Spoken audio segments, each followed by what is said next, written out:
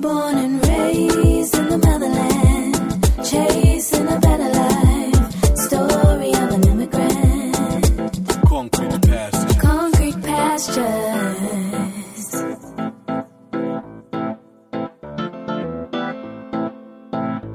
Concrete pastures. Hello, everyone. Welcome back to Concrete Pastures. I am your girl, Nancy Mulemwasisi. As always, I am thrilled to be here another day, another week. Thank you so much for your continued support. I appreciate you so much. For anybody who's new, welcome to the family of your fellow immigrants, your fellow dreamers. This is your space, and this is our platform where we inspire each other through our stories. We also give insight on what it's like to be an immigrant anywhere in the world. And if you'd like to inspire somebody out there with your unique story, feel free to reach out to me at concretepastures.com. Thank you so much, FMG Radio, for continuing to give us visibility on your platform. Guys, let's show them some love. Let's continue to tune in to FMG Radio every Sunday, every day. It's a radio station, and they play everything that you guys listen to. Let's show them some love. They support independent podcasters like myself, and there's so many other podcasts on their platform as well. You can visit and learn from as well. On today's episode, I'm excited to introduce you to our next guest. I first heard of her on White Label American. If you remember, if you haven't listened already, please listen to my brother's episode, Raphael Hari. His episode is amazing. And on his platform, I heard our next guest story, and immediately I wanted to have her on our platform for us to be inspired by her.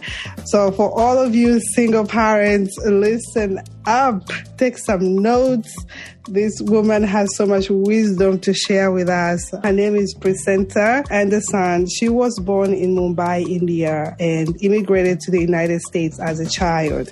She spent a couple of years in Houston and was raised in Oklahoma. She is a single mom of 3 beautiful Blindian babies. She is an engineer by day and an intimacy coach by night. She also gives people torrent reading. Welcome, my sister. Welcome, Preseta. Hello. How are you, sis? I am wonderful. I'm excited for this conversation. How are you? Oh my God, me too. I'm so grateful that you're able to join me today. I'm excited. So how are you doing?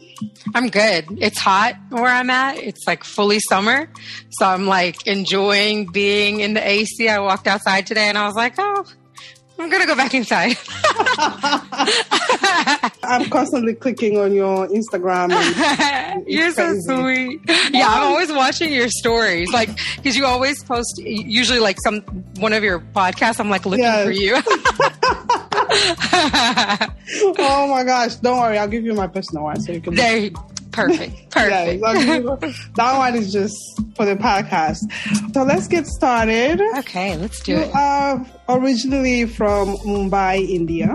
I am. Just share with us, what was your journey from Mumbai, India to here? And where did you go when you first came to the U.S.? Sure. So I was born in Mumbai. My family is actually from Kerala. So that's like South India, the southern tip, southwest tip. And when I came here, I immigrated to the U.S. when I was 5 years old to Houston. And I was in Houston for a few years. And then I moved to Oklahoma City when I was 8. So I was more or less raised in Oklahoma City. And Houston has a really big Indian population. So it was like I was in the U.S., but I was definitely still immersed in Indian culture. But then coming to Oklahoma, there was not near as many Indian people here. So that was definitely a different experience, than Texas, where there's Indians everywhere. So, wow. I didn't know that there's a lot of Indians in Houston. Yeah, there's so many. I know everyone knows Dallas. Like all the Indian people in India know Dallas. There's even like an Indian radio station there in Dallas. Nice. Like I think it's 104.1 or something. It's like they normally play Hindi music, but they'll talk. There's enough Indian people there for that. So wow, whenever we really cool. That's really cool. Yeah, that's definitely where the community settled. And so I'm Christian. I know a lot of people in India are Hindu. So like the Christian community is even smaller. And of course, everyone knows everyone. But I mean, I feel like most of my childhood was like summer Christian conferences in Texas, like all throughout Texas, wherever Indian was. So... yeah, oh, that's interesting. That's interesting. And also meeting a Christian Indian, it's very rare. Yeah. It's very rare. Like I have a friend, she's from Pakistan. I was shocked when she told me she was Christian. I was like, huh? Oh, wow. No, that is shocking. I thought you were going to say she's Muslim, like she's Pakistani. No, the same thing, the same reaction that you had. I was like, huh? She's like, yeah, Christian. I was like, okay. Right. She was born Christian? Yes, they have the same. They have it separated. They have Christians and Muslims. So same I didn't thing. know that. And also it goes with names. Like they have the English names, so you can tell that they are Christian. Yeah. Is it the same thing? Yeah, my maiden name was Paul. Ah. So that was my last name. Oh, but wow. in my family, and I don't know if it's all, so from Kerala, we're called Malayalis. I don't know if it's all Malayalis, but in the Christian side, we don't take the father's last name. We take the father's first name. So my last name was Paul, and my dad's first name was Paul. Oh, same thing for me. Oh, really? Yeah, my father's first name is Sissy, and that's my last name. That's so cool. I didn't know that. Yeah. Wow. I learned something. I thought that was just us because, I mean... No, I was shocked here. When I came here, I was shocked that people were using their father's last name as their last name. I'm like, but that's your father's name. That's... I love this conversation already even more because I haven't met someone outside. It makes sense. I'm like, what? It's your father's name. So their first name makes sense instead of their last name. Their last name is their father. You said that's your grandfather's name. Yeah. So, my last name is my dad's first name. That's so cool. That's so cool. I didn't know. I really thought that was like a Christian Indian thing. That's really cool. No, it's cool to do. It's because everybody I ask, they tell me, oh no, my last name is blah, blah, blah. Yeah. It belongs to their father also. The family name. Yeah, the family name. Yeah, exactly. Yeah. Oh my gosh. So how was your experience here, being that you went to Houston and then you went to Oklahoma? You did your schooling in Oklahoma? Yeah, I did all of like elementary, middle school, high school. All the grade school was in Oklahoma. I went to college in Oklahoma too. It's gotten bigger. I mean, I moved to Oklahoma, I guess like in the mid to late 90s. And Oklahoma has invested a lot of money into the city. So there's been a lot of growth, which means more people have come, but it's still pretty small. I mean, I think the population of Oklahoma City was like 400,000 when I was a kid, and now it's maybe like 600 or 700. You know, it's growth, but it's not like, it hasn't doubled in size. You know, it's like, it's still growing at a slow pace, but there's definitely a lot more diversity than what I remember. I mean, it's kind of concentrated in Oklahoma City, you know, in the suburbs, it's not as diverse, but there's definitely more diverse people than what I saw growing up. You know, it was like when I grew up, it was mostly a lot of white kids. There was maybe a couple of black kids, a couple Indians, and maybe a couple Hispanic people, maybe, or you might have like one per class and that was it. Interesting. How was that really, like in school? Any challenges in school, being that probably maybe the only Indian girl in school? Yes. So class? I feel like the way that I grew up, it was like I wasn't Indian enough for the Indians and I wasn't American enough for the Americans. Oh my gosh. Like, you have just said the same thing that I interviewed Monday. Yeah. And she said the same exact words, like she's not British enough for British and she's not African enough for Africa. Yeah. Wow. And then even here within the Indian community here, I mean, I think part of it is also we were kids and kids are kind of mean. Yeah. I think when I got older into high school, I met some like, you know, Indian girls that were a little bit nicer, but like middle school girls are just, I mean, like middle school girls are kind of mean, generally speaking. Yeah. So I feel like I spent a lot of time kind of alone, you know, like I knew how to kind of hang out with myself because I really didn't like to be around mean people. And then I was also a preacher's kid. So like in our communities, especially in the Indian community, you know, being a preacher's kid, like my dad would travel all across the country to preach, like from coast to coast, just to go preach at these conferences because religion is such a huge part. So that meant that, like, you know, people knew him and they knew me, and it was just like almost sometimes a little annoying because it's kind of like people know you and you have no idea who they are. You know what I mean? It's like you wanted to have your separation from your dad and yourself. Yes. Having your own identity, I guess. Exactly that. So, I mean, the difficulty I think in growing up was, figuring out my identity as like a person who is Indian in America and what does that mean? And then also separating my identity from my family and the identity that they had already created, if that makes sense. Yes, no, it makes sense because I can relate somewhat to what you're saying. For me, just my mom being successful at some point, and I wanted to separate myself. It's also one of the reasons I actually came to America because I really wanted to have my own identity. Yeah. I worked for my mom or getting, I guess, my success from my mom. I wanted to have my own separation. Yeah, so it happens actually when you are growing up, I guess, with parents that have some type of status in the community or something. And I see a lot of people like try to find their own identity in that. Yeah. I hadn't even thought about that. That's very true. Either they try to find it through that or, like totally separate from it. Yeah, no, it happens.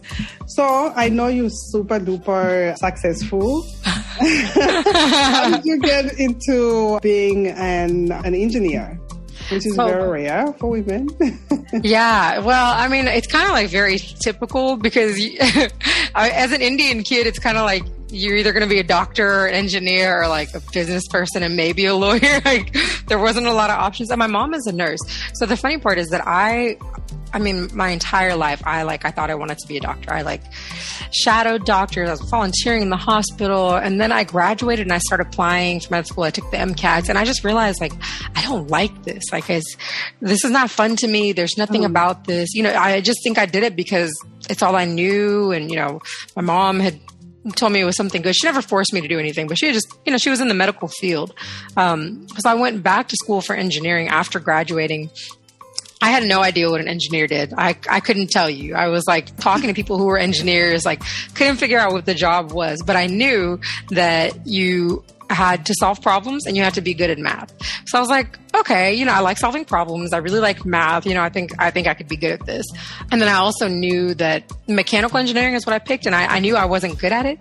I always wanted to be really mechanical, but I didn't know anything about cars or how houses work, you know, just the mechanics of things. And so I picked that because I thought, well, I'd like to learn this. You know, this is a skill I'd like to learn. And honestly, there was a lot of opportunities to go back to school and get paid to go back to school being a woman because there's not a lot of women in engineering. So there was just so many companies willing to pay for me to go back to school. So yes. Yeah. So, I mean, my school, I think when I went back, I had to pay for my first year, but the other 2 years, it was all costs were covered. You know, I had a stipend. So that helped because at that time, very nice. I was pregnant with my son. So I had a kid too, but that's how I ended up in engineering. When I was in high school, I knew a guy whose dad was in oil and gas, and the guy had traveled the world and had so many cool experiences, and he just had a life that I thought that looks cool. That looks like something I want to do. So I knew that his dad was an engineer too. So I kind of had that one person in mind. And I knew, I had experience with oil and gas just from going back home to visit India, and our power systems aren't the same. You know, the energy isn't the same. So being in India, it's you know, the power goes out every day because there's not enough capacity. You know, it's planned shutdowns every day. So I had a passion for energy, I think, in general. And then, just wanting to use my brain and seeing someone that had done it and was successful at it. So that's what all took me into engineering and into my specific field. Wow. No, I can definitely relate to your power going out in the same thing in India, same thing in Zambia. Our power goes out. They even have a schedule. Yes. It's crazy. Afternoon, during the day, there's no power, and then at night they have different areas to receive. How is that possible that the country can survive that way? It's insane to me because I can't wait to take my kids one day and how shocked they would be. I'm sure my daughter, she'll just be like, okay, what is this? Where's the power? I can't charge my phone? Why not? I remember it being in the afternoon. I don't remember the time. I remember being a kid. And it was like sometime between like 12 and 4 p.m. for a couple hours every day. The power is out. Exactly like that. Like it was on a schedule. It was different parts of the city. So yeah, when I tell people that, they're like, what? I'm like, yeah, that was normal life. I mean, it still is normal life No, for a lot of it's people. normal life for us, actually, back home. Like, it's just a schedule. Like, I call sometimes at night. My mom is literally in the dark. We are on WhatsApp. Yeah. I can barely see. That's funny. Just like the power's out. That's exactly what she's like. Oh. So, we're in the dark. I'm now just used to it. I was like, oh, okay. Yeah. It's your turn, you guys, for electricity to be out. Yep.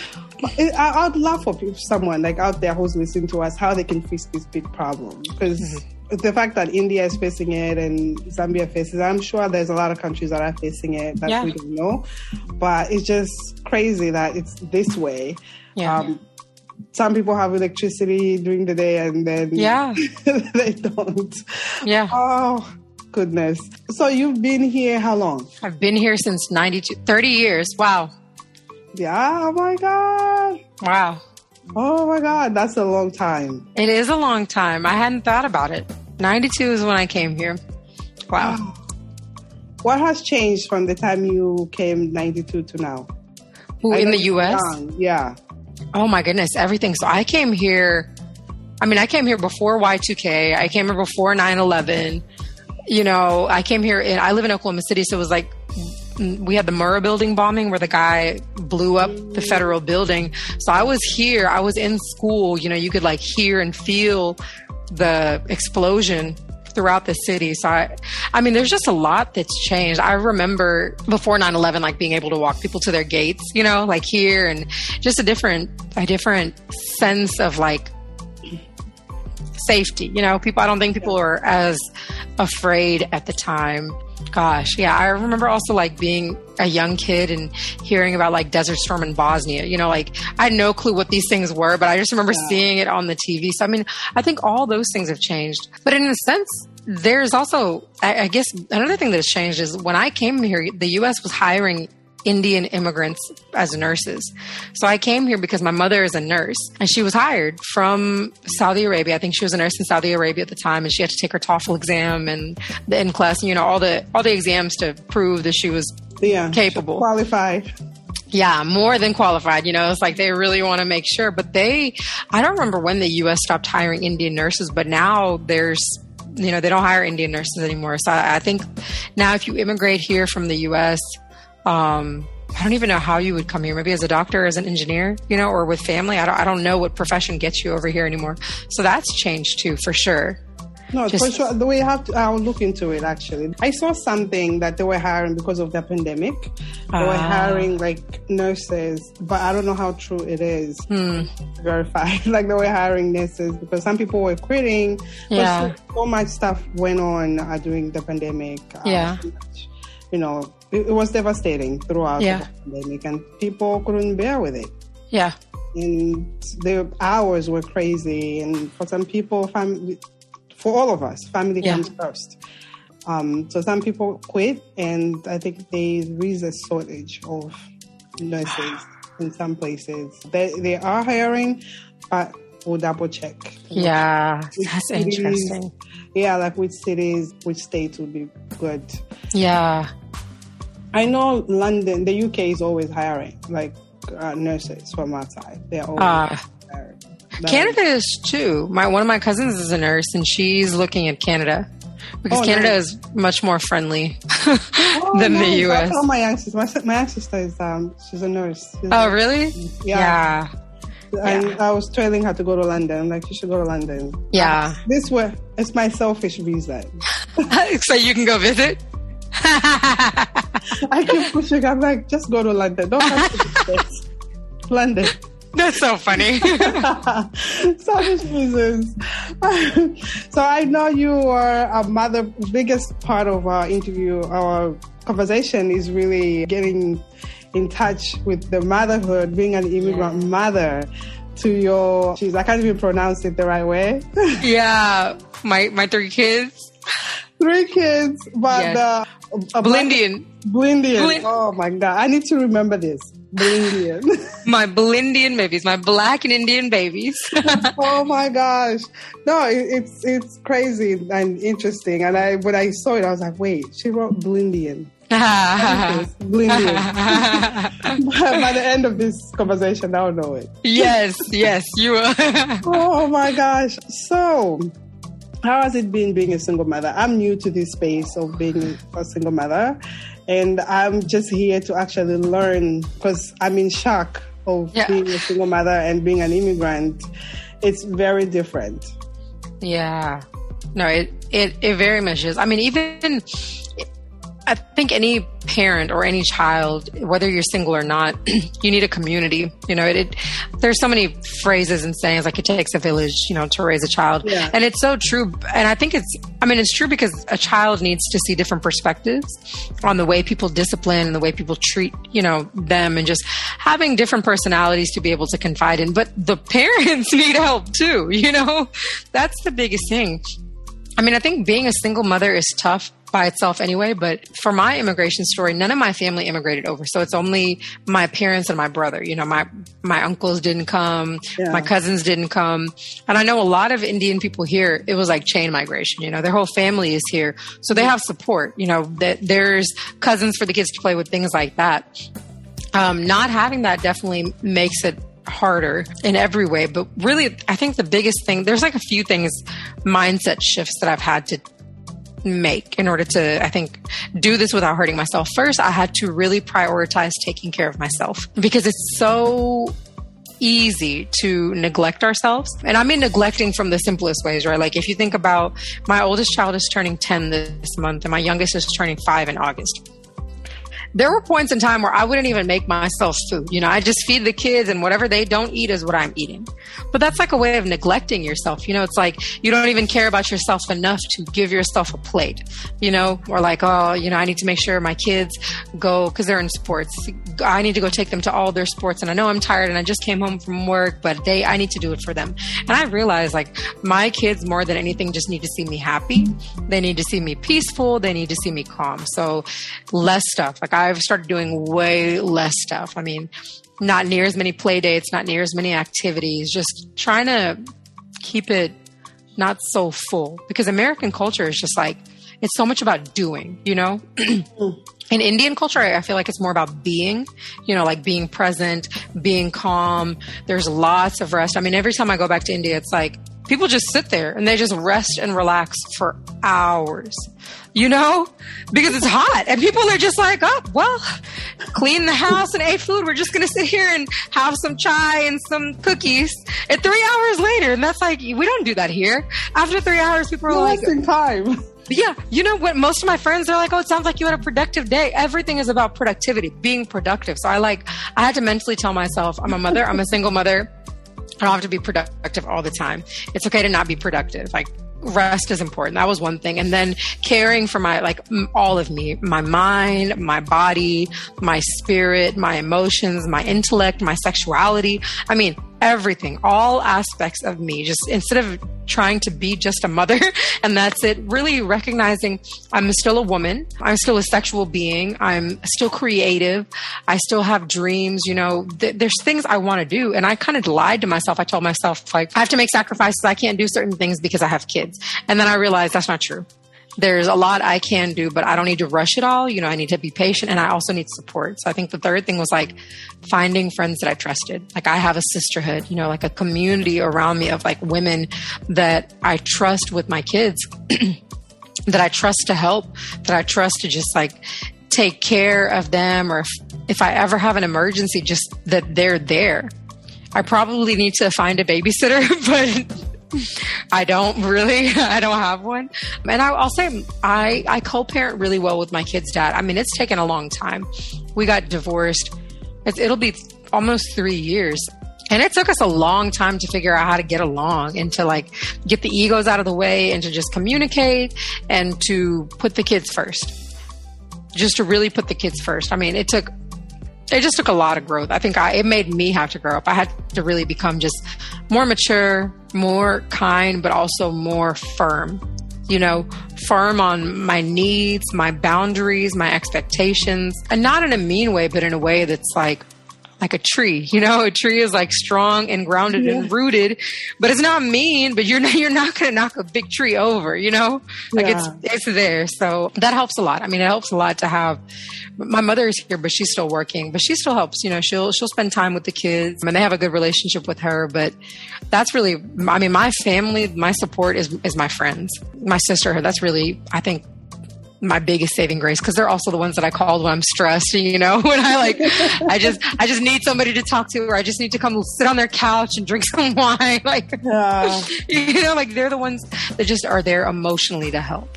So yeah. Does that make sense? It makes a lot of sense. Mindset shifting. I needed that. Like for me, because I was trying to navigate for myself. I was navigating everything by myself. I'm here by myself. Yeah. My immediate family is back home, and my support is really. God bless me with someone who I can trust. She's my babysitter, but that's perfect. Sister. And then sometimes my in-laws, I live far from them, so they can't really help as much, because they really helped me when our daughter was young. So now they help out whenever like there's a break in school. So my daughter goes to them, and my son can go to daycare. This way and go to work. But mindset shifting, I love it, and I love all your 3 rules that you have. And the fact that you have the co-parenting, that you figured it out how to co-parent the right way. Because the other thing that, irks a lot of single mothers is finding that medium, I guess, the middle ground of let's co-parent together. And then the ego is getting into, you still have feelings, or your hurt feelings, or whatever it is that happened between your relationship. Yeah. While putting the kids first. I love that you guys have, done that for your kids. It's hard. I mean, I think even putting the kids first, it's like, I heard a quote when I was going through the divorce, and it was like, the person with the biggest ego has to give in first. And I sat there and I thought about that for a long time. I was like, is that me or is that him? Like, who is it? Who is it? And then I kind of was like, well, I don't really know, but I'll give in first. I'll give in first, and I'll just try. But I mean, I think sometimes, and I think it's a product of being an immigrant girl. Like, I feel like I'm always very considerate, and sometimes I give in too much. So I had to really learn the lesson of like, I agree with you. No means no. Here's my boundaries. I agree with you. And the tree analogy that you use is actually perfect. Because that's what I am trying to learn as I'm going through this journey of taking care of my kids. And the same thing that you're saying, that feeding my kids first and then me eating the leftovers. And that's exactly what I do. And I'm neglecting myself so much, so many days. And the guilt of, I'm not doing this much for them. It's mom guilt. The mom guilt is eating me alive. And I'm just trying to like namaste every single kind of day to like, okay, let me navigate this. Every day I tell myself that I'm doing the best I can. Yes. Yeah. That's all. I'm like, I don't have this. I don't have help. Because when I call my sisters, they have help. They have living nannies that help them with their kids. And it's very different when we come here. And then the childcare, the expenses. It's not only like the childcare for me, it's just the food, everything. I'm doing everything by myself. Yeah. It's super duper stressful. I understand. I mean, I feel like even in India, I think women started really working more recently. So there's a lot of women who work now, but their mothers don't, Their mothers don't, their aunts don't, they have younger. So there's just more of a community in our countries where there's support.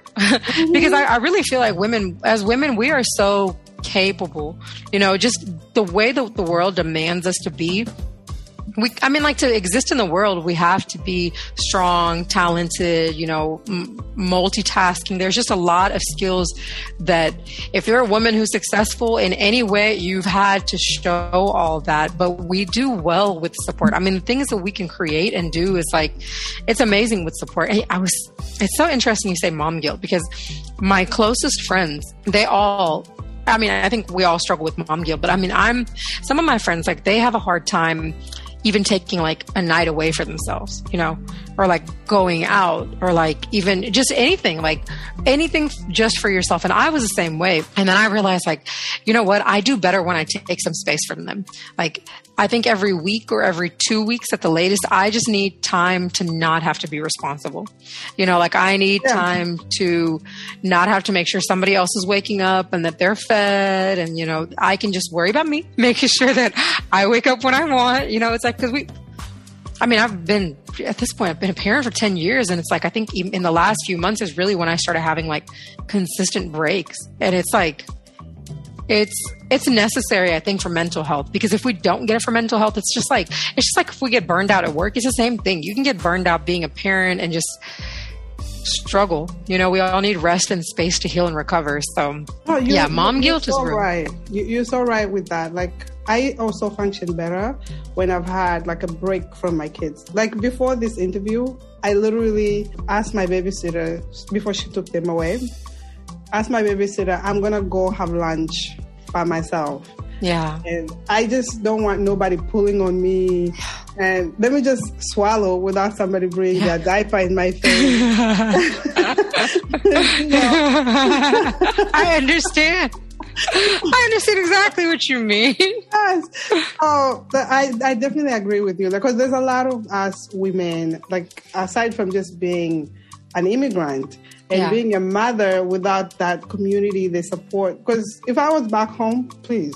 Yeah, you'd have. Here you go. I'll go to my brother's house. I just like, here you go. I'll be right back. 5 hours later, I'll still be fine. Yeah. I'll still be fine. But we can't really do that here.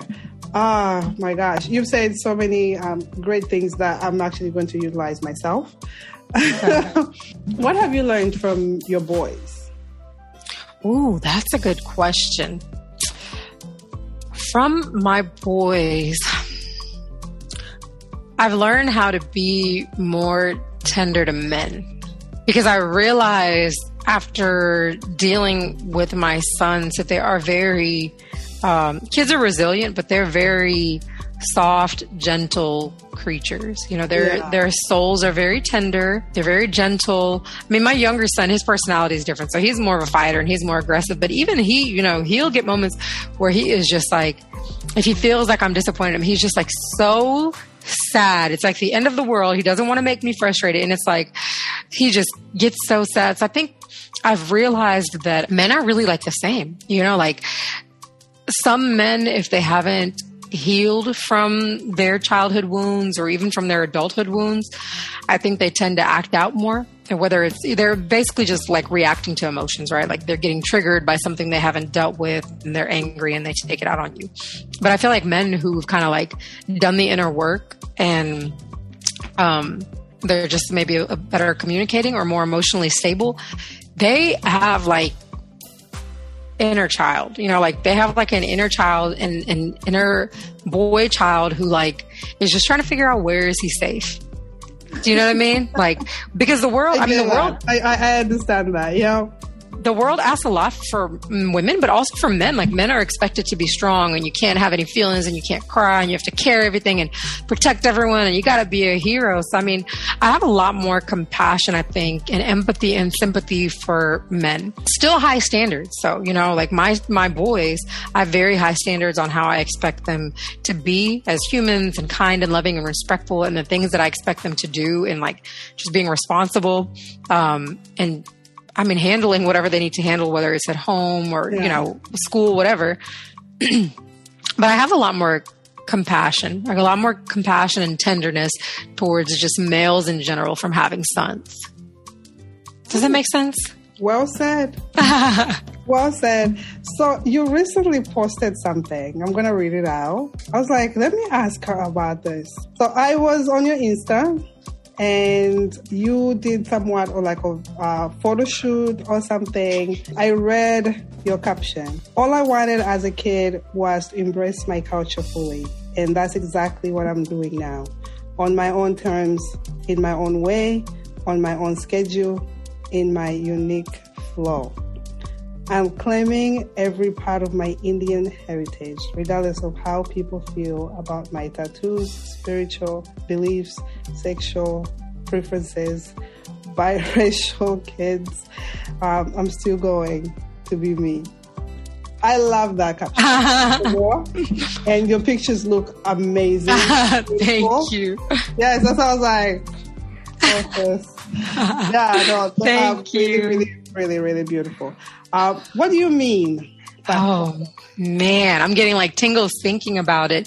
So, so I felt like I said, when I was growing up, I didn't feel like I was Indian enough, first of all, being Christian, it was like, there was a certain part of the culture that I was disconnected from, right? Like when it comes to so much of Indian culture is like rooted in Hinduism. So it's like Hindu mythology and the different dances and the music and even the language. And so being Christian and South Indian, our root is Dravidian. It's not like the North Indian languages. So it's a different root language. And that was a gap for one, because like most movies are like Hindi movies, all these Bollywood movies, but like it was different for me. But in addition to that, like I wasn't allowed to do anything with dance. I wasn't allowed, I love dancing. I wasn't allowed to do that. It was like only Christian things. I couldn't have my ears pierced. I couldn't, just the cultural, the beauty of it, the beauty. I feel like culture is like, it's the beauty, it's the art, it's what connects you to the traditions. And so much of that I was disconnected from. And then when I was 22, is when I met my kid's dad. And I think we got married like a couple years later. Actually, I was 21 when I met him, because I got married at 23. So then when in my community, it's like, if you go outside of the race, it's bad. If you go with somebody white, it's a little less bad. If you're with somebody black, like you might as well just jump off the face of the earth. Like it's done. It's done. Like they don't want you there. I remember distinctly, after I graduated school, I went back to Houston. I was working in Houston, and David, we were dating at the time. And I remember I was going to the Indian church there, the same Indian church that when I like first immigrated, I went to. And I remember talking to one of the guys, an Indian guy, older guy, like a few years older than me. And I'd known him when I was a kid. I was like, I want to bring David. Like, can I bring him? And he was like, I just don't think it'll be well received by the uncles and aunties. And I just made a choice. I was like, you know what? I've spent most of my life, Indian childhood, like hiding things. It's like you're constantly hiding where you're going, who you're talking to. It's always just lies. And I decided at that point, I was like, I'm done lying. I'm done living a lie. I'm going to be me. And that is what it is. So that was like 22. And then for like 10 years, I really didn't talk to my family very much.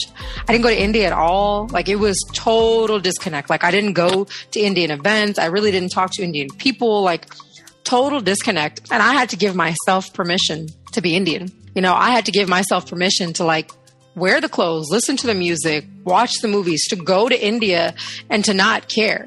Because nothing about who I am is accepted in the culture at all. Whether it's the way I talk, the way I act, the way I look, not everything is like completely taboo. But I had to just decide, like, I don't care. I'm still Indian and I'm still going to choose to be me. And it's been a journey. I mean, like, even now, Nancy, when I go to India, I'm fully covered. Like, I don't show any of my tattoos. Like in the middle of summer when it's like hot, humid, I'm like, just like this, like same thing I wear to work. My neck is covered, all the way to my wrist, like all the way down, fully covered. So when you're in India, you cannot be... I could, but it would stress out my whole family. Oh, okay. You know what I mean? So for the sake of peace. For the sake of peace and considering them, like I do that. So I've accepted that I can go back and that it's okay to do things to make it less stressful for people, but I'm still going to go. Like now when I go now, like I'll go buy the bindis, which like when I was a kid, there was no way. Like that was a Hindu thing. We're not doing that. And now I'm like, I don't care. Like I'm 35 years old. Like, I'm gonna go buy the bindi. I'm gonna go buy the extravagant jewelry, and I'm just gonna wear what I want and do what I want. So, I mean, I think it takes a lot of just like inner power or not caring. And then even like when I share things online, each of the platforms is different, which I'm sure you've probably picked up on this too. But like Facebook is like Instagram, is like usually a lot of love. Facebook is like not as much love. You know what I mean? Like people on Facebook are kind of like, they're like kind of bitter. It's like, listen, Facebook is another animal on its own. I don't even mess with Facebook. I just like, you know what? Let me stay over here. Yeah. I also have like social media anxiety, so I don't even. Yeah, that's fair. But yeah, I mean, I think even doing the shoot was like, I mean, it's such like a cultural thing because I mean, I put that sari on myself and like a sari is hard to put on. You know what I mean? Like yeah. And I mean, there's women that like, they've been in Indian communities their whole life and they don't know how to put on a sari because it is just that challenging. But that's something I have a memory of my mother doing, of my grandmother doing. And so like learning that and then just like doing it and then being willing, like even in those pictures, like some of the poses, they're like Hindu poses, you know, they're like from dance. So it's like, no, I saw. But yeah. I'm pretty familiar with the Hindu movies. And yeah. I used to watch even with the subtitles sometimes. Yeah. Back home. And we have a lot of Indians in my country. Yeah, I believe that. Yeah, we have and really amazing people. Listen, one of my favorite things to eat is chapati. So chapati! That's so South Indian. You must have South Indians because chapati is like very South Indian. I don't even know where they're coming from, but it's just chapati was just like That's so funny. Yeah. Oh man. I think people like to put people in boxes to help understand, you know? Like when we look at a person, if there's a box, it helps us like know who that person is and be less uncomfortable. I don't know that I fit into like those Indian boxes. So I've just like, I mean, we have Indian events here now, but they're Christian based or they're, you know, Malayali based. And I'm not Christian and I don't feel like showing up to a Malayali event with my 3 biracial kids. You know what I mean? Like, I don't feel like going through that. So it's like being able to have my culture in the way that I want it, when I want it, and however I want it, and feeling comfortable enough to like share it. Because why not? I love that. I think if you don't fit in your own culture, or whatever is acceptable as culture, you make your own culture. I love that. Yeah, you make your own experience. Because, I mean, you only have one life. We cannot live a life of impressing people. It's just impossible. And you never feel the void of impressing people. But there's always somebody else who's going to be like, oh, but this, but that. It's just impossible. And then you end up being stressed because of people. Yeah. And I love what you're doing, to be honest with you. Thank you. What are you teaching your kids when it comes to your culture? So they know, what do they know? I mean, I teach them a lot, not just about our culture, but just like cultures around the world. We talk a lot about religion for sure. So they know that like in India, there's other religions. We have books on Hinduism. I mean, we have books on Islam, and like Buddhism. I've read them books about like, Confucianism. I don't know if that's really the name, but a book about, I think it's Lao Tzu. I don't know if I'm saying his name right, but just in general, I talk a lot about culture and religion to them because I want them to know that in the Western part of the world, it's very Christian. But in the Eastern part of the world, it's old. You know, it's thousands and thousands of years of people doing things. And there's just a different way. You know, we live in this culture and this is what this culture says, but there's so many other ways of being. So I tell them about that. They've met my cousins. They've met, one of my cousins, and they've met people like my uncle came to visit. So they've met people, you know, like face to face when they've come to visit. Have they been to India? They have not been to India. I would like to take them, but my oldest has a lot of food allergies. And I mean, he has a lot of food allergies. So I worry about his like safety because like food quality is different there. You never know what's in what. Like, I agree. Yeah. So yeah, we're not there yet. Hopefully if he outgrows it or we can find a way to cook our own food, we can go. But we talk about religion a lot. And then I kind of teach them about geography. And I feel like they're decently connected to my family. You know, they know who they are and they know kind of my cousins, the ones that I'm close to. But I think, I mean, it's kind of like what you were saying about taking your kids. I think it's different when they go and they have a connection to the soil. But they know they're Indian. You know, I make curry for them, not as much as I used to, but like when they do the little about me posters at school, they always have like India on there. And, you know, like curry is my favorite. Curry and macaroni and cheese are my favorite foods. That's Sublindian, right there. I know it is. I love it.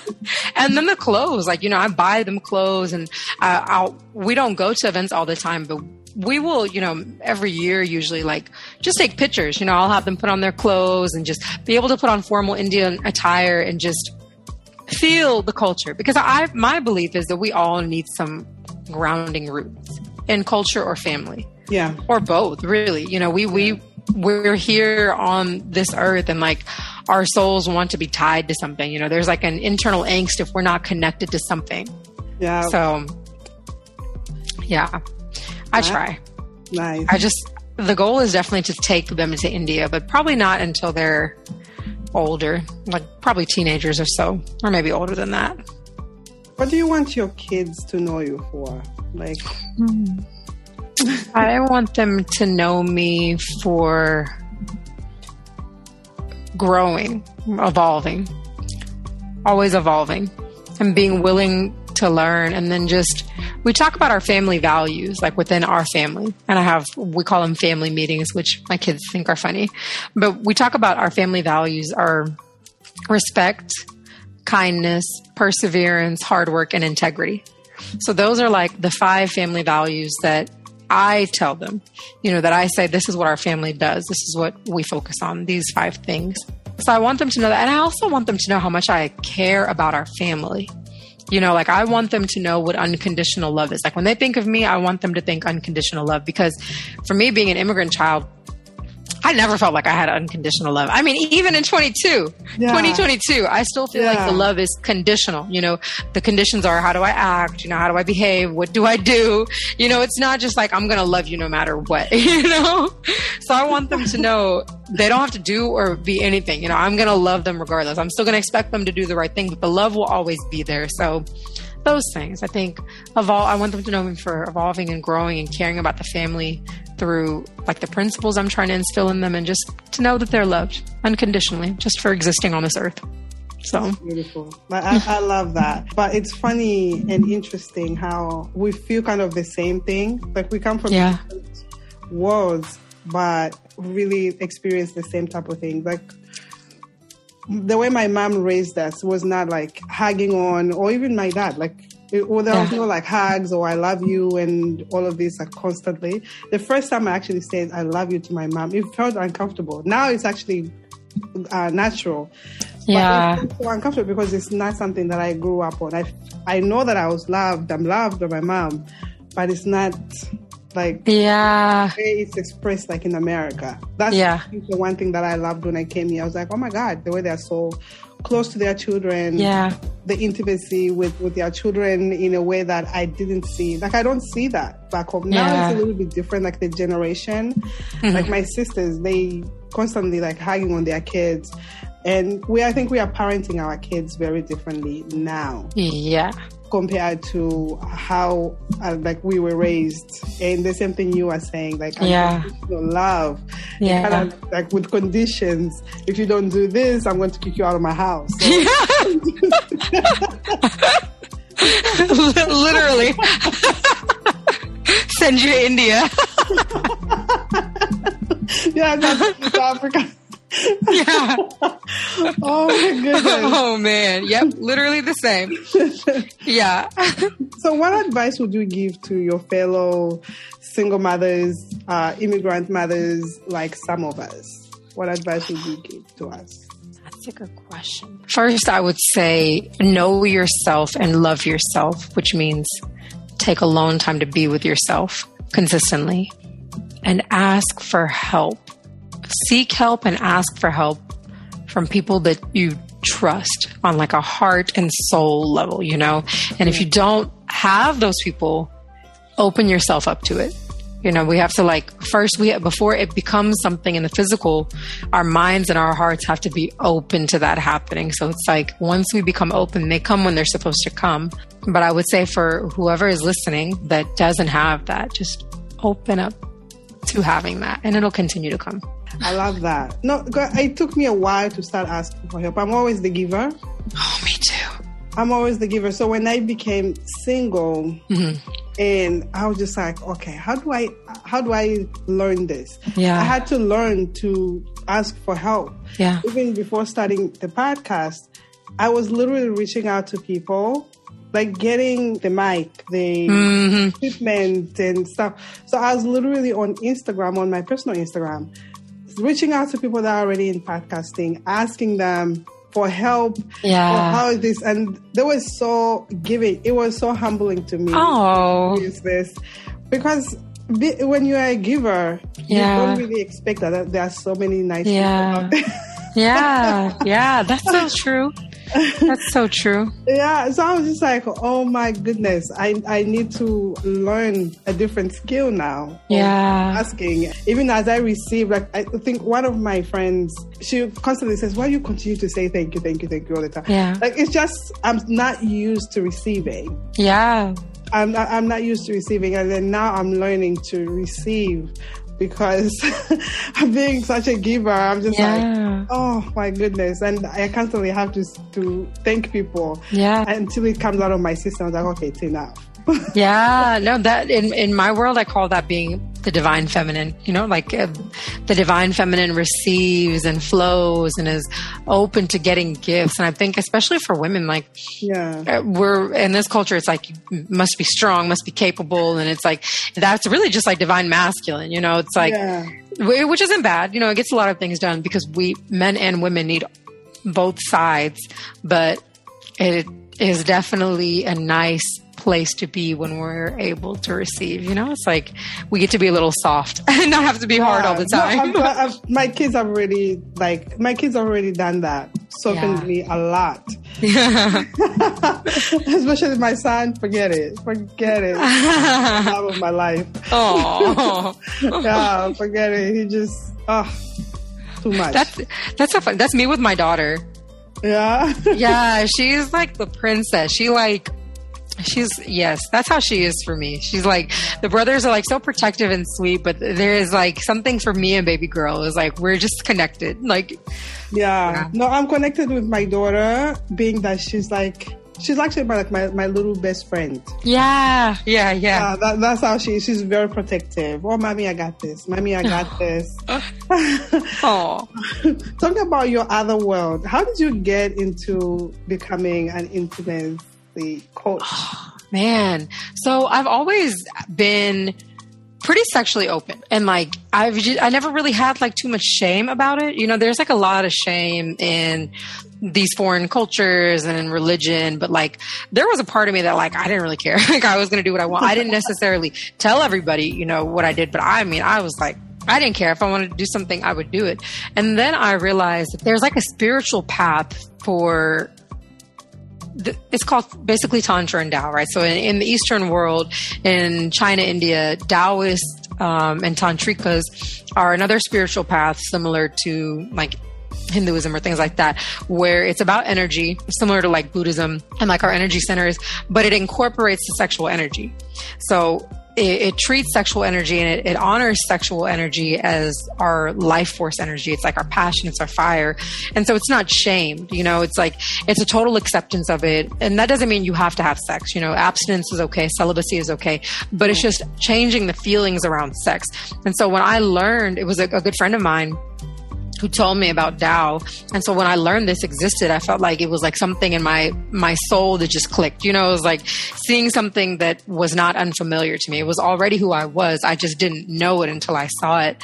And before I found that, like I was already thinking, I took a step back and I was like, what's my passion? Like I'm an engineer, but like if I think about what is it that I like doing that makes me happy, what is it that brings me joy and that fills me up? I was like, well, it's really about connection and helping people have intimacy, which really means communication and self-awareness and understanding how to just understand one another. Yeah. And then bringing in the sexual aspect of it really was like just magical because it's so taboo. There's so much negativity around it. It's like, people are scared, but I mean, it's like sex is a part of life. Like we're all here because people had sex. You know what I mean? Like we're literally here because of that, but we don't like to talk about it. No, and the crazy thing in our cultures. Not at all. And the crazy thing is like, we talk to people about money. We talk to people about health. We talk to people about our careers. We have all this training for all these things, but we have no training on how to like have pleasure. And like the reality is that there's things God has given us,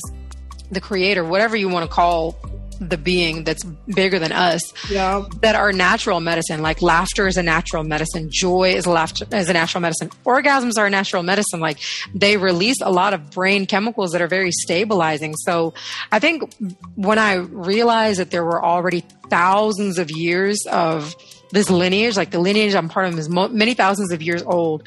I felt like it was God. I call it a God wink. It was God showing me like, I accept you for you. Like, this is for you. And it was really kind of just me accepting who I am. And like, how can I bring light to the world by just being me? And if I care about couples, and if I care, and not even just like romantic couples, just any relationship really. Yeah. And if I care about people having like sexual wellness and health and pleasure, this is for me. Like anytime I meet with a client, Nancy, when I say that it's like, it feeds them, but it feeds me. Like when those conversations end, it is so fulfilling for me to just watch people learn how to be closer, learn how to communicate better, learn how to be more comfortable in the bedroom, just everything. You know, it's like, it's literally just watching people get closer over like a coaching session. It's beautiful. So again, I think a lot of what I've done in my life recently, it's not really like doing things.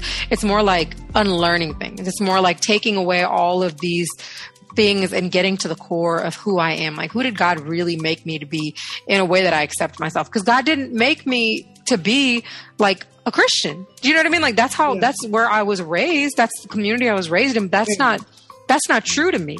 So I had to take that off and be like, well, what am I underneath all of the stuff that culture and community put on me? So yeah, I mean, I really think a lot of it was just like, honestly, it sounds like really woo-woo, but it's like God just put good people in my life that helped me see who I wanted to be and have the courage to just do it.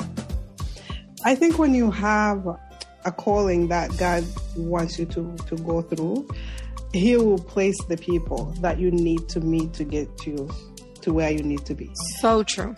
And that's where I think with this, I've realized that because I was constantly worried, who's going to come on the show? You want me to do this? I had so many excuses. You have no idea. Yeah. Why do you have, why me? Like, why have this is not even like, I never dreamed of this ever. Yeah. And it just was something that I could not ignore. It just kept nudging. And it's like, okay, let's do this then. Yeah. But also just letting God, I guess, lead it in a way. And every time I meet someone, there's somebody, you need to meet this person. Yep. Or you need this person. You need to meet. So every time I meet somebody, there's somebody that God is introducing in that interaction. But wow, well said. Yeah, we're on the same side. I ask you this because I read your bio. I was like, oh my God. More of a taboo from where we come from. I don't know how the Indian people are receiving this. I mean, my clients aren't really Indian. You know what I mean? Like most of my clients, they're the Indian ones haven't like welcomed up to it yet. But that's okay. It just takes time. It's okay. Maybe that's not your audience. Yeah, I don't think it is. I think it'll be somebody else. Yeah, maybe that's not your audience. That's not what God planned for you. Somebody else has that audience. And you needed to interact with some of us. Yeah, I think so. Blindian, I'm telling you. Blindian, for sure. So we live in America. You and I have both mixed kids. Your kids are getting older. Have you had the talk yet on how to deal with cops? And have you had, or are you planning to have the talk? And how did that talk go? Oh, yeah. Yeah. I mean, I'm very honest with them, especially with my boys, because my older two are boys. So I'm very honest with them on the history of our country, on the full history. You know, like they learn history in school, but I supplement it with the awareness of like, when they come home, I remember it was like kindergarten or something, and they had like Thanksgiving and they had feathers and stuff like that. So I told them, I was like, that's one part of the story, but there was also natives that were killed because we gave them infected blankets. You know what I mean? So this is the reality of it. And I mean, I know some people are like, you can't say that to kids. It's ruining their childhood. I mean, it hasn't ruined anything for them. As far as I see, they still have fun. They still go play. They have friends of all different races. You know, the kids are still being kids, but it's more so that when they face those situations where they're dealing with adults that are older and different, they won't be totally blindsided, you know? So I mean, I tell my kids, like, you can't play with a toy gun. You know, like there have been little black boys that have gotten killed because they had toy guns. And I know it's not fair, but that's the reality of it, and I care about your life. Or like when they get older, I tell them, like, if you ever have a situation with any car, you need to listen. Whatever it is you do, you need to listen. Just be safe. Don't do anything dumb. I mean, some stuff is like, they're not driving yet, they're not by themselves yet. So it's not as relevant. But with stuff like that, it's like when they do certain things or when we're out certain places and they're acting up, I'm like, we can't do that. You can't act like that because there's people watching and they're already looking at you a certain way. So I love you, but we need to have this meltdown somewhere else, or you can't respond that way. My younger son, he's like I said, he's the one that's a little bit more feisty. He gets it from me, so I understand. I can't even be mad at him, but he'll be very aggressive sometimes. And it's not just like racism, right? It's colorism. So my oldest is very sweet and he's darker skin tone. I'm glad you're saying the colorism because I recently I'll let you finish. I want to hear what you have to say. But my younger son, he's closer to my skin complexion, but he is way more rowdy. I mean, he is like feisty and angry. So I've told him, I'm like, you can't do that. Like, I know in my mind he gets a little bit of privilege because he's lighter skinned, but I also know that he's going to school with a whole bunch of white kids. So he's kind of treated the same. You know what I mean? So I told him, like, they're going to kick you out because he'll say, oh, well, my friend did it and he didn't get kicked out. And I'm kind of like, that's going to probably be the story of your life. Like, you're going to be held to a different standard and that's life. And that's okay. Just be amazing. So, I mean, I'm honest with them. I think I tend to be honest with my kids in general because I think I grew up in such like a culture of like lying, like I told you. So I don't like that. And that's not like one of the values I want to live by. But definitely as they get older and as they face more challenges, like I'm already thinking about the fact, they're going to date. What is that going to be like? What if they date someone who is not Blindian? Like the chances of them finding someone Blindian is like, it's low, right? In Oklahoma. Yeah. So I'm like, what if they date a white girl? What is that going to be like? How will that be? What if her parents are racist? So these are things that I'm like, I think about, the situations haven't happened, but I still am like thinking about it. Like, well, who do I want my kids to be? Who do I want to be? How do I want them to approach? What do I want them to learn? If that makes sense. I kind of just like ask myself the questions. Yeah, no, it's something that I think all of us parents have to continue to think about, especially the people with mixed kids. Because no matter what race they are, as long as they are mixed, they are going to be considered Black. Yep. And this is the country that we live in. We choose to live here. Yep. So we have to prepare them somewhat to what may come, unfortunately. But hopefully, they are safe and they are able to answer that person the right way that they're expecting to be answered or responded to. So I took my son was very sick recently. I took my son to agent care. And I live in a Russian neighborhood completely. That's pretty cool. It's different. My kids are mixed. I mean, they're Ukrainian. So we went, and when we got there, I think we've been there like a few times. My kids get sick all the time. My son goes to daycare. Every time he's just like, he has something here and there. So we're in the office. This guy looks at me and he goes, because he was coughing a lot. So he looks at me and he goes, do the parents have any like asthma allergy? So I'm like, what? Wow. Do his parents? He assumed you were like the nanny or something? No, my daughter looks at me. She's just like, she looks at me, she's just like, but because she heard the question, she heard him ask. Yeah. And my daughter is sitting there and she's like, do the parents? And I had to grab it really quick, the question. Yeah. Like, I'm the mother. Yeah. And we don't have allergies in our family, including the father. He has no allergies that I know of. So he looked at me just like, oh. I bet he felt awkward. I know.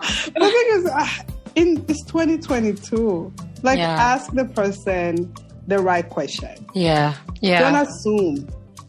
You're not... It's 2022. We cannot be pretending or asking. It's like asking a woman on the street, it's like, oh, how many months are you? Yeah. Yeah. Yeah. We should have stopped doing that a long time ago. Yeah. It's exactly that. Oh, congratulations. How many months are you? Yeah. How long are you? Yeah. You cannot be asking those type of questions. Same thing. That's how I feel about it. And it's just like, don't assume these are not my kids. Yeah. And first of all, my kids have the same nose as mine. I need to find a name for Ukraine and Zambian together. You do. You need a good name for it. I need a good name. That's funny. I'm glad you handled it well, though. Yeah, no, it's just like I don't understand like why these days it's still happening, even when we are in 2022. Up to today. So I ask this to everybody. You've been here for 30 years. Have you found your concrete pastures since you've been here? Have I found my concrete pastures? Oh, goodness. You're an amazing mom. You've been a wife. And you've got amazing stuff. Yeah, you know what's funny is when I first saw your page, I was like so taken aback by the name. I was like, concrete pastures. Like it just gave me so much imagery. You know what I mean? It's like such a juxtaposition of things. And it's so true to hear. I think I have. I think at this point I have found like the duality in it. You know what I mean? Like the concreteness of what it means to be here, but also like that grounding to nature and community and like identity that reminds me of a pasture. You know, it's like, I was thinking about this actually because I was thinking about like the kind of experiences I wanted to give my children. And I was thinking when I was a kid, we had a lot of experiences that were like man-made things, you know, like roller coasters, things like that. Yeah. But then I met people when I was older who had experiences in nature. Like their vacations or family trips were like mountains and, you know, things that grounded them. So I was like, you know, I feel like we live in a world where it's always concrete. We're always like inside buildings, but I want my kids to know that there's more than that, you know? Yeah. Like I want them to be connected to nature and to find like that beauty that I feel like is so much more, that natural beauty that's so much more common in like the countries where we come from. Yeah. Because we live with the nature. We're not like pushing nature out to like build concrete structures. Like in India, you walk around and there's like, it's like a cow. There's a buffalo over there. There's chicken. You know, there's dogs everywhere. There's probably a couple elephants. Like, depending on where you go, there's monkeys too. So, yeah.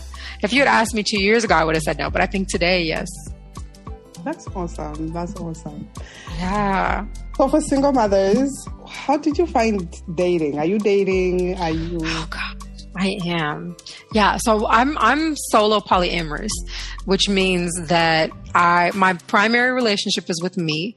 I don't want to live with another person, and I'm polyamorous, which means I have multiple loving relationships. They're not all sexual, and they're all open, meaning in the sense that like I'm dating a few people, and they all know that I'm dating a few people. If that makes sense. Like I'm not monogamous with any of them. So I recently watched The Red Table. Okay. And I heard Willow Smith. She's also polyamorous. Okay. Yes, I can't even pronounce it the right way. I'm sorry. It's okay. So, and I was just like, what is this? Yeah. I have never heard of it. And wow. It's non-monogamy. It's basically the mindset that because monogamy is like, you know, I'm with you and you meet all of my needs, emotionally, sexually, spiritually, physically, everything. But polyamory is like, well, I don't believe that I don't believe I need to depend on one person for everything. Like, I'd rather depend on a few people because everyone's kind of different. So yeah, I am dating. I mean, I think before I was polyamorous, I wasn't dating because I was still figuring myself out. But then I got to a point where I was like, I'm polyamorous. Like, I know when it comes to relationships, I think I just posted about this today too. Like, there's a certain standard of communication that I expect. Like, there's a certain way I expect to be treated, that I expect to be communicated with. I just have certain standards. And when a person doesn't meet that standard, I'm very quick to say goodbye, because the reality is there's people getting married in their 70s. You know, there's people who are finding the love of their life in their 50s. There's no shortage of people looking for people. For the rest of our lives, there's always going to be people breaking up, making up, looking for love. So if I love myself, I'm not going to settle for sure. So that's where I'm at now. I will say that because of my kid's dad's schedule just changed. So now I have more consistent time to myself. So I have weekends, but I honestly, Nancy, I don't spend most of my time dating. Like, I spend most of my time with myself, you know, like building my dreams or my passions or just working on stuff or with my kids. So I think maybe one day a week, one day every other week I would spend with someone, but the majority of that time is with myself. That's where I'm at right now. I mean, that might change as my kids get older, but they're still young. So I'm like, I don't want to spend too much of my time dating because my kids are young. Yeah. You know, like I want to be able to have this time with them. And then when they get older, I mean, there's people in my life now. So if they stick around with me that long, like, then I'll have more time for them. And if they don't, I'm sure God will bring me the right person. So. Wow. Interesting. Yeah. Polyamory. It's interesting. It definitely brings its own challenges, but it's been good. I will say. That's another one of those things where I like just peel off the layers of what I was told. No, because when I watched the Red Table, I think it was it Jada's mom asked the question, is this an excuse for people cheating? Yeah. Openly or something. And I'm just like, what is this? Yeah. No, so that's interesting you bring that up because like I've heard people say that same thing. Cheating is all about like lying, you know, it's about being deceptive. It's about leading people on and telling people I'm with you, but living another life. And polyamory, it's very, very intentional. And then it's much harder, I think, than being monogamous because I care about more than one person's emotions and I have to manage their feelings. Because they know that I'm dating other people. So if I'm with someone, like I'm very intentional on making sure that I give time to my lovers. I call them my lovers. Like I try to make sure, like if I haven't spent time, just like with my kids, right? Yeah. If I haven't spent one-on-one time with you, I'm going to find a way to spend time with you. You know, if I haven't told you that you matter to me or that I care about you, I'm going to find a way because I care about you, you know? And honestly, I don't have sex that often. Like as much as you would think like, oh, I have all these lovers, like I'm having sex all the time. I'm a mother first. Like when it comes to my priorities, I maybe it's age, maybe it's because honestly I've had so much good sex that like it doesn't. Yeah, man. I'm like, I've had too much good sex. I don't know. Exactly. Like it's not as big anymore. So it's not a big deal to me. It's not a big deal. Yeah. So, I mean, I definitely think there are people that use it just to cheat. But I mean, for me, it's very intentional about this is the lifestyle I'm living. Do you want to join me in this lifestyle or not? And if you do, then here's kind of, you know, what that means. So it's been interesting. It's definitely been interesting. So. Wow, no, this is really interesting.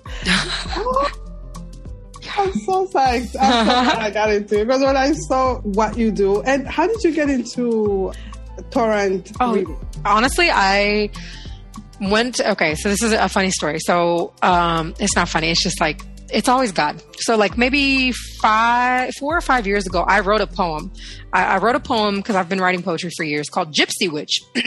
And it basically talked about how, like, I have this duality of, like, Christianity. And then at the time I was going to the masjid, to the mosque, it was, like, Christianity and Islam and these Eastern roots of, like, Hinduism and Buddhism and, like, spirituality. And I was, like, I think I ended it, like, she's a gypsy witch, rises in the East, sets in the West, something like that. And then I went into a store. It was, like, a crystal store where they had gemstones and necklaces, things like that. And there was a deck of tarot cards called Gypsy Witch.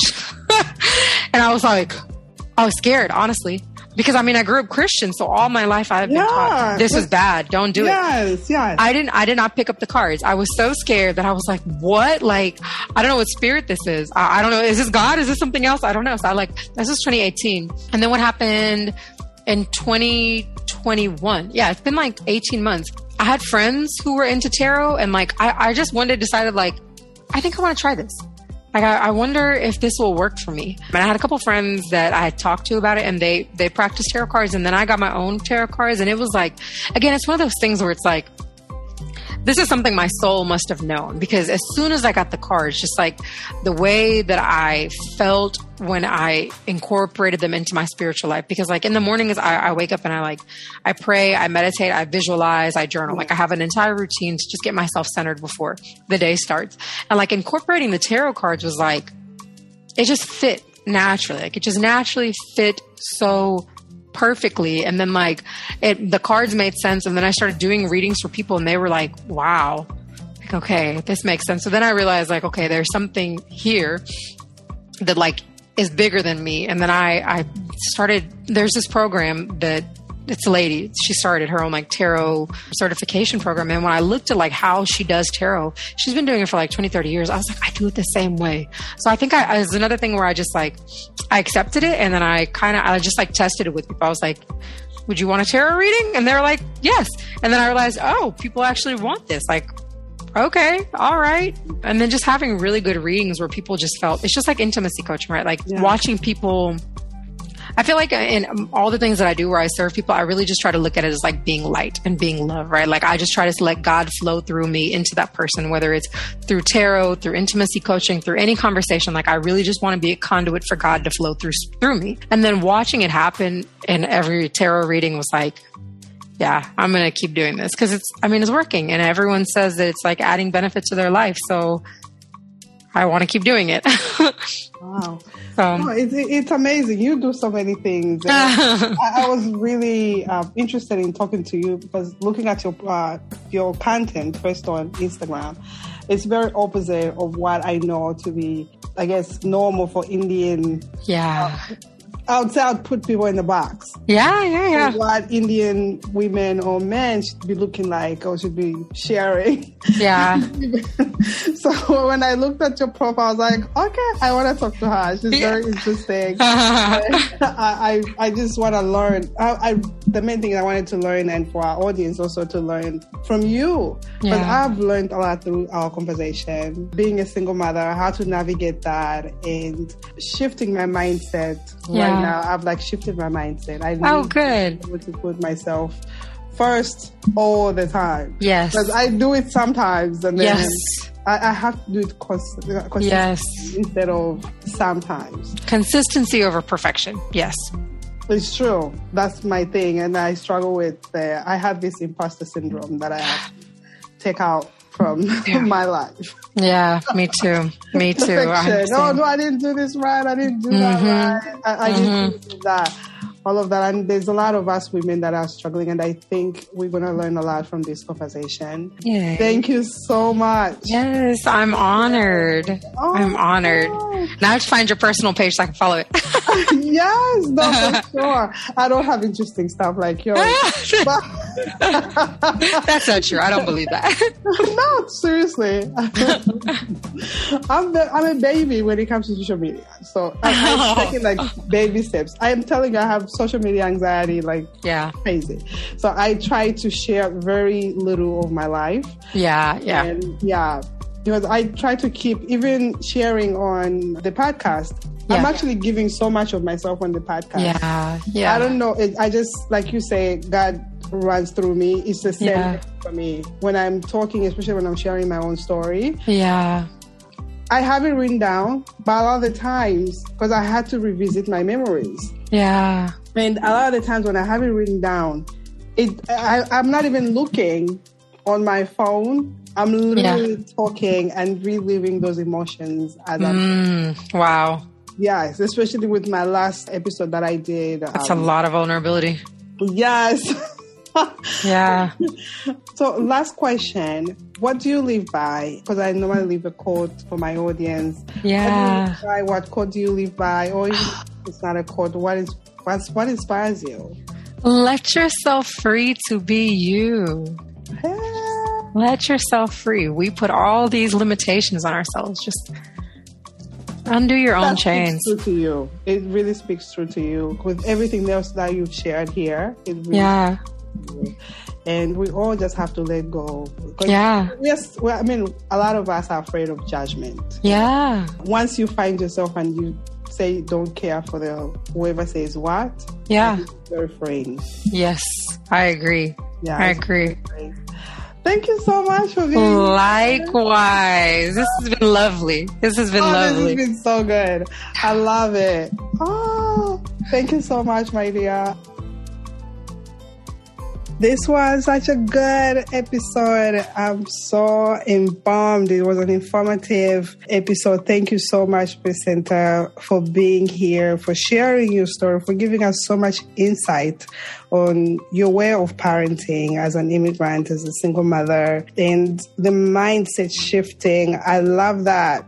I am shifting my mind and in wanting everything to be perfect. That's not going to be happening over here.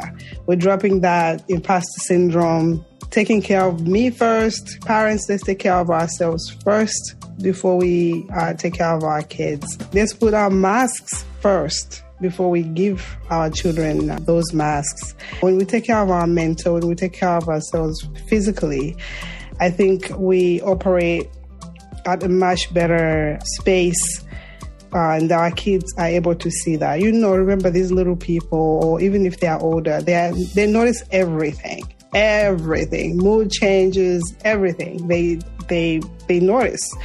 I love what she said about family values: respect, kindness, perseverance, hard work, integrity.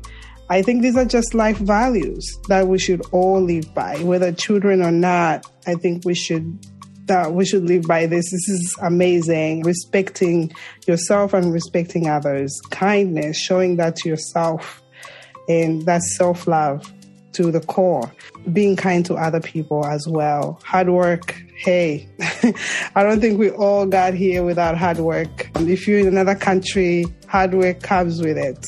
You work hard to get where you want to be. Let's show Miss Preseta some love. She's on Instagram and Facebook. Both platforms are called Miss Preseta.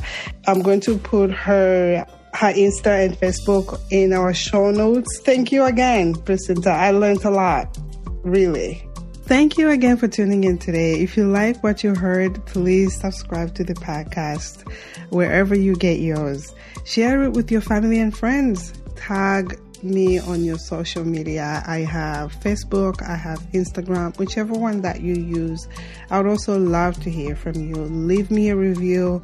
And if there's a topic you have in mind that you'd love for me to cover, let me know as well. Look out for new episodes every week on Mondays. And I truly appreciate you being part of the community and supporting the community. Until next time, keep dreaming.